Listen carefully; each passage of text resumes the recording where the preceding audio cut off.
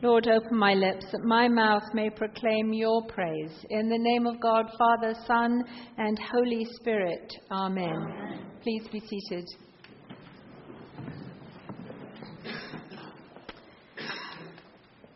We have prayed, pour into our hearts your greatest gift, which is love.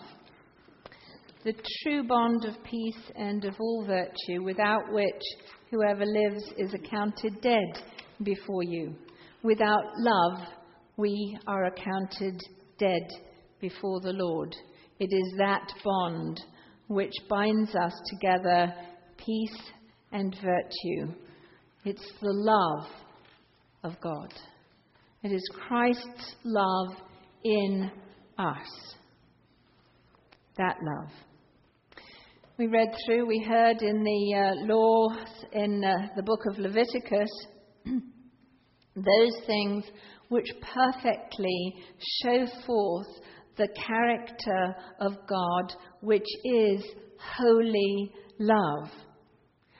We're not to plough to the outermost sections of the fields, not to pick up those things that drop down.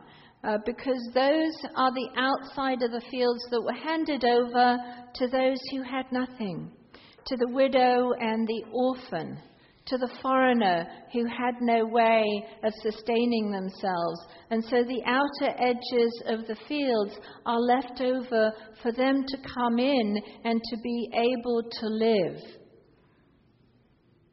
We are to give to the poor.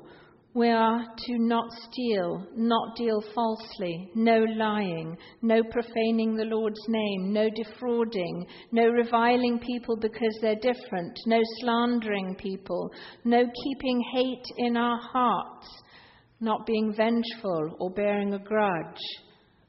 Love our neighbour as ourselves. Those and so many others reveal to us God's holy character, his love. For his character is perfect love. And so we are encouraged in these ways to show forth that love ourselves. The psalmist in the psalm today begs, "Incline my heart, Lord, to keep these laws, to keep your commandments." And Paul, in his letter to the church in Corinth, says, that's happened.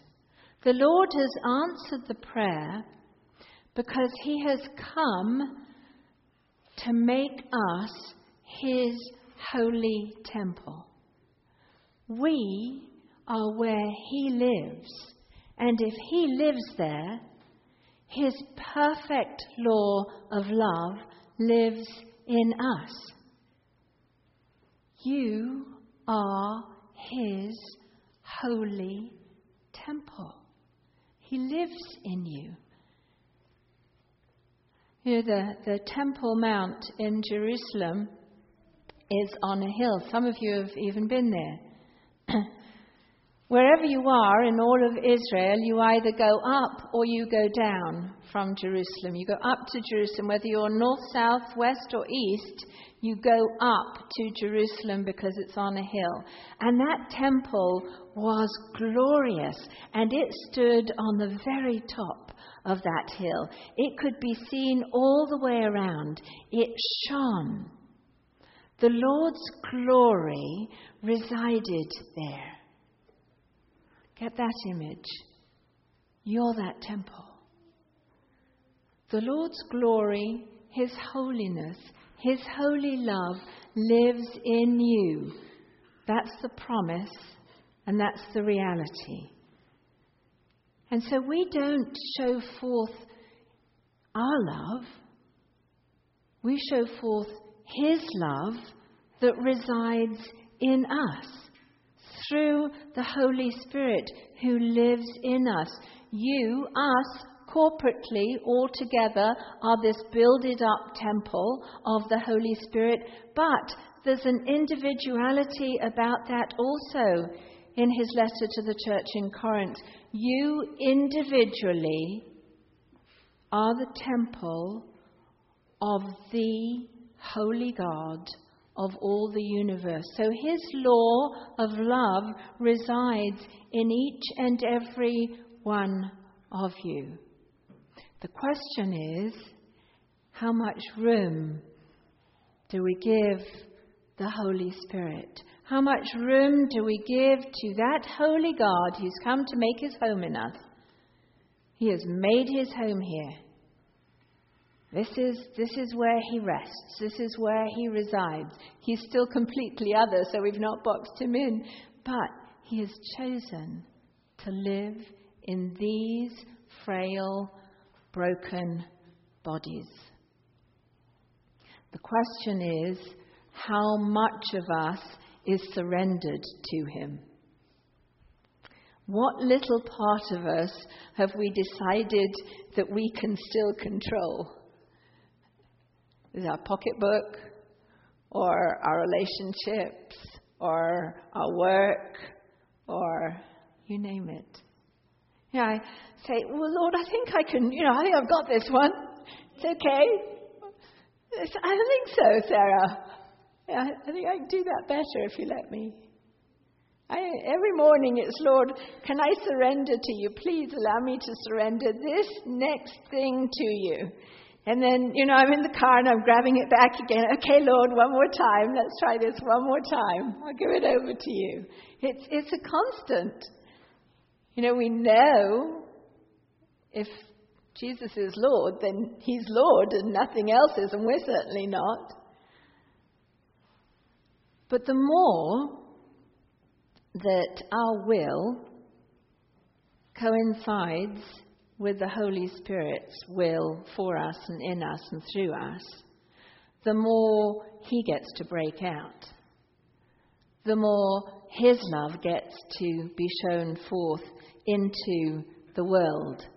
And the less we are in our brokenness, in our fleshly selves, that recedes gradually. But it is a work.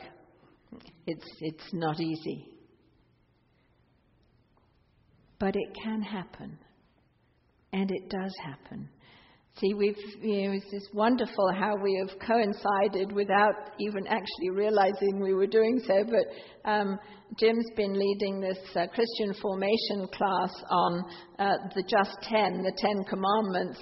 And here we've dived into the Sermon on the Mount, which is Jesus revealing the depths of the 10 Commandments. And of course, J. John has also been looking at the Sermon on the Mount as he's been unfolding these 10 Commandments. And we've been looking at those. It's the Kingdom of God 101. It's Jesus training up his disciples in righteousness. These are the ways of the world, but these are the kingdom ways. This is the way of the flesh. This is the way of the love of God. And he draws us further and further into those. So if we are to reflect, to reveal Jesus' love, what is that? Well, we find it in the Sermon on the Mount. But as I was in various places this week, I was also remembering this one hymn.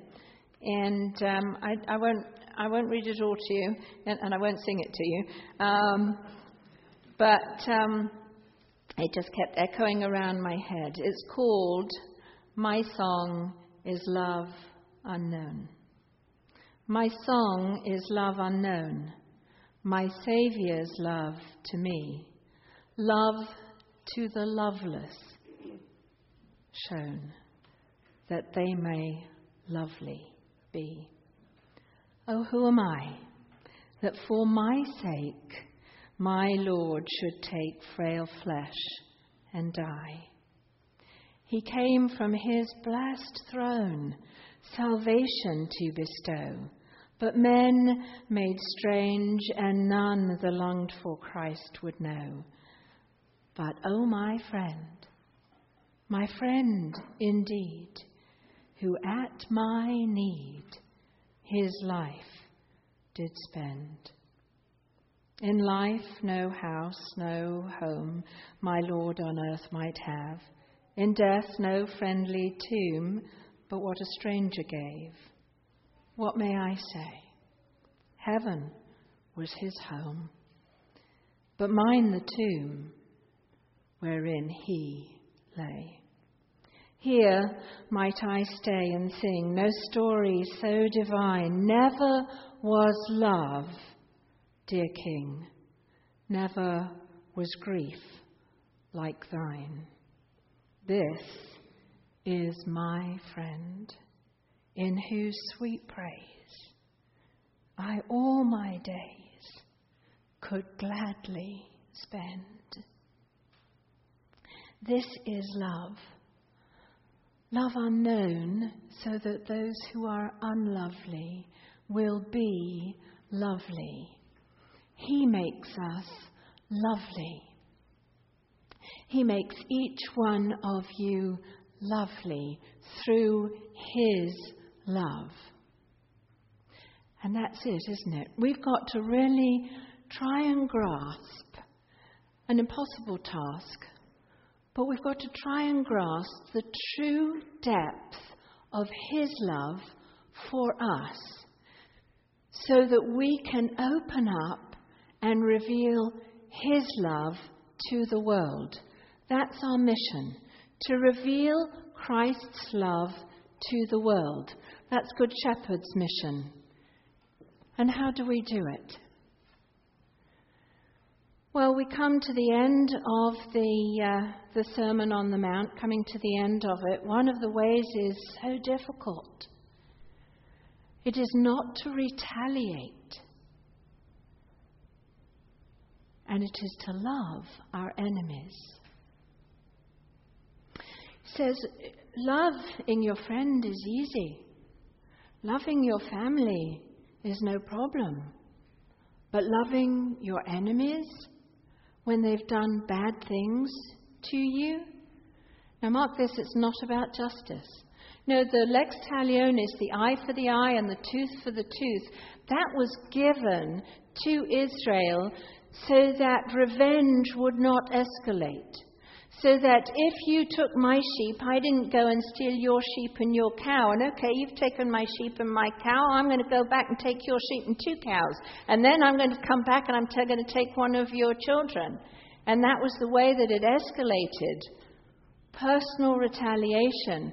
And what God put in place for Israel was only equality. And it was for the law courts, not for personal retribution and retaliation.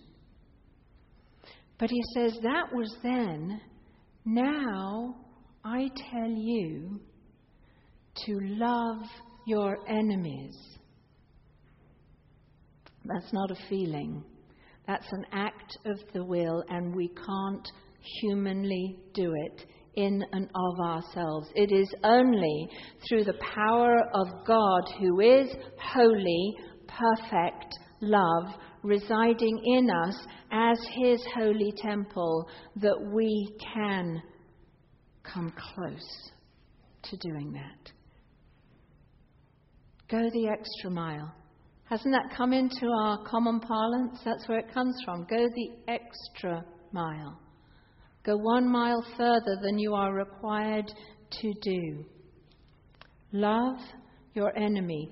Break the cycle of retaliation and vengeance. But it's only through Christ in us that we can come close to doing it. There's a true story of a woman and her husband and 2 young sons who were from Alabama with an organization called Servant in Faith and Technology. They came from Alabama, went into the South American jungle, set up agricultural project in the village. And they were there to start a church. They started a church and built a fish hatchery. She was with 17 young people, the woman, Sarah, including 2 of her sons, one Thursday night around midnight when 30 soldiers rushed toward the house where they were all staying. She was paralyzed with shock as the soldiers stormed over the clearing leading to the house. She remembered with fear that earlier that day a neighbor had overheard a conversation near the military camp in which the soldiers had blamed the Americans for the recent resistance to a military takeover of the country, and the soldiers had vowed to exterminate all Americans in the region. Sarah Corson prepared to die. But as the soldiers approached, she found herself offering them warm words of welcome. The commander shoved his rifle against her stomach and pushed her inside the house. The soldiers began pulling everything off the shelves and out of drawers. Sarah calmly explained that she and the others were there only to set up projects and teach the Bible. The commander, stating that he'd never read the Bible, said, "Well, maybe it's a communist book for all I know." Sarah asked him to let her talk about it. While he kept his gun pointed at her and the other soldiers continued ransacking the house, Sarah opened a Spanish Bible to the Sermon on the Mount. And she read about Jesus' command to love one's enemies. "That's humanly impossible," the commander shouted. "That's true, sir," she answered. "It isn't humanly possible. But with God's help, it is possible." She challenged him to let her prove it by killing her slowly. "Cut me to pieces little by little, and you will see you cannot make me hate you. I will die praying for you because God loves you." The commander lowered his gun and stepped back. Then he ordered everyone in the house to march to a truck. But before they reached the truck, he turned around and led the women back to the house. He told Sarah that the women would be raped repeatedly in the jungle camp, so he could not take them there. He also told her that this was the first time he had disobeyed an order from a superior officer and that he would pay with his life if he were found out. He said as he left, "I could have fought any amount of guns you might have had. But there is something here I cannot understand, and I cannot fight it." The village waited in agony for word of the men who had been taken. The local people insisted that the church service not be held on Sunday because soldiers considered any gathering a source of political agitation. But on Saturday night, a messenger arrived with word from the commander of the attack that he would be in church on Sunday. He wanted Sarah to come and get him. If she did not, he would walk the 10 miles. It sounded to Sarah like a threat. She sent a message throughout the town that night. "We will have service after all," she said, "but you are not obligated to come. In fact, you may lose your life by coming." No one knows what the soldier will do. Do not come when the church bell rings unless you are sure God wants you to come. Sarah picked up the commander and his bodyguard at the military camp. Holding their rifles, they marched coldly into the church and sat down. The church was packed before the first hymn was over. The people came in fear and trembling, but they came. It was the church's custom to welcome visitors by inviting them to the platform, singing a welcome song and waving to them. Then the congregation would line up to shake the visitors' hands, embrace them, and offer a personal greeting. Sarah decided only to offer the commander and his bodyguard the song. Stunned to be invited up front, the 2 soldiers stood with their guns across their backs. The people sang weakly and waved timidly. But then the first man on the front seat came forward and put out his hand. As he bent over to hug the soldiers, Sarah overheard him say, "Brother, we don't like what you did to our village, but this is the house of God, and God loves you, so you are welcome here."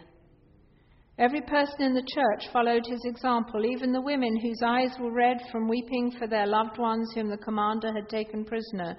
The commander was incredulous. He marched to the pulpit and said, "Never have I dreamed that I could raid a town, come back, and have that town welcome me as a brother."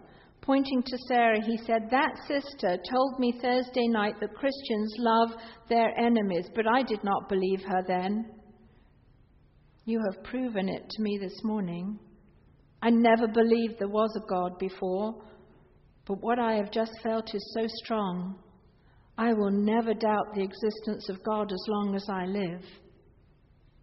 The commander stayed for lunch with the congregation and offered money from his own pocket to parishioners whose loved ones had been taken away. 2 weeks later, all of the men who had been taken were released from the basement cell where they'd been imprisoned, and some had been tortured. Sarah Corson was overcome with gratitude to God for putting divine love in her heart for a person she could not love on her own. And she remembers the last words the commander said to her: I have fought many battles and killed many people. It was nothing to me. It was just my job to exterminate them. But I never knew them personally. This is the first time I ever knew my enemy face to face, and I believe that if we knew each other, our guns would not be necessary. We can't do it on our own.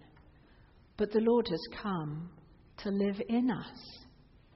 He has come to set up home here and there in each one of you. The Holy Spirit lives in you, and our mission is to give him enough room to shine forth. We are to reveal the love of Christ, that which we have received, out into the world. In the words of that collect, pour into our hearts your greatest gift, which is love, the true bond of peace and of all virtue, without which whoever lives is accounted dead before you. In the name of God, Father, Son, and Holy Spirit. Amen.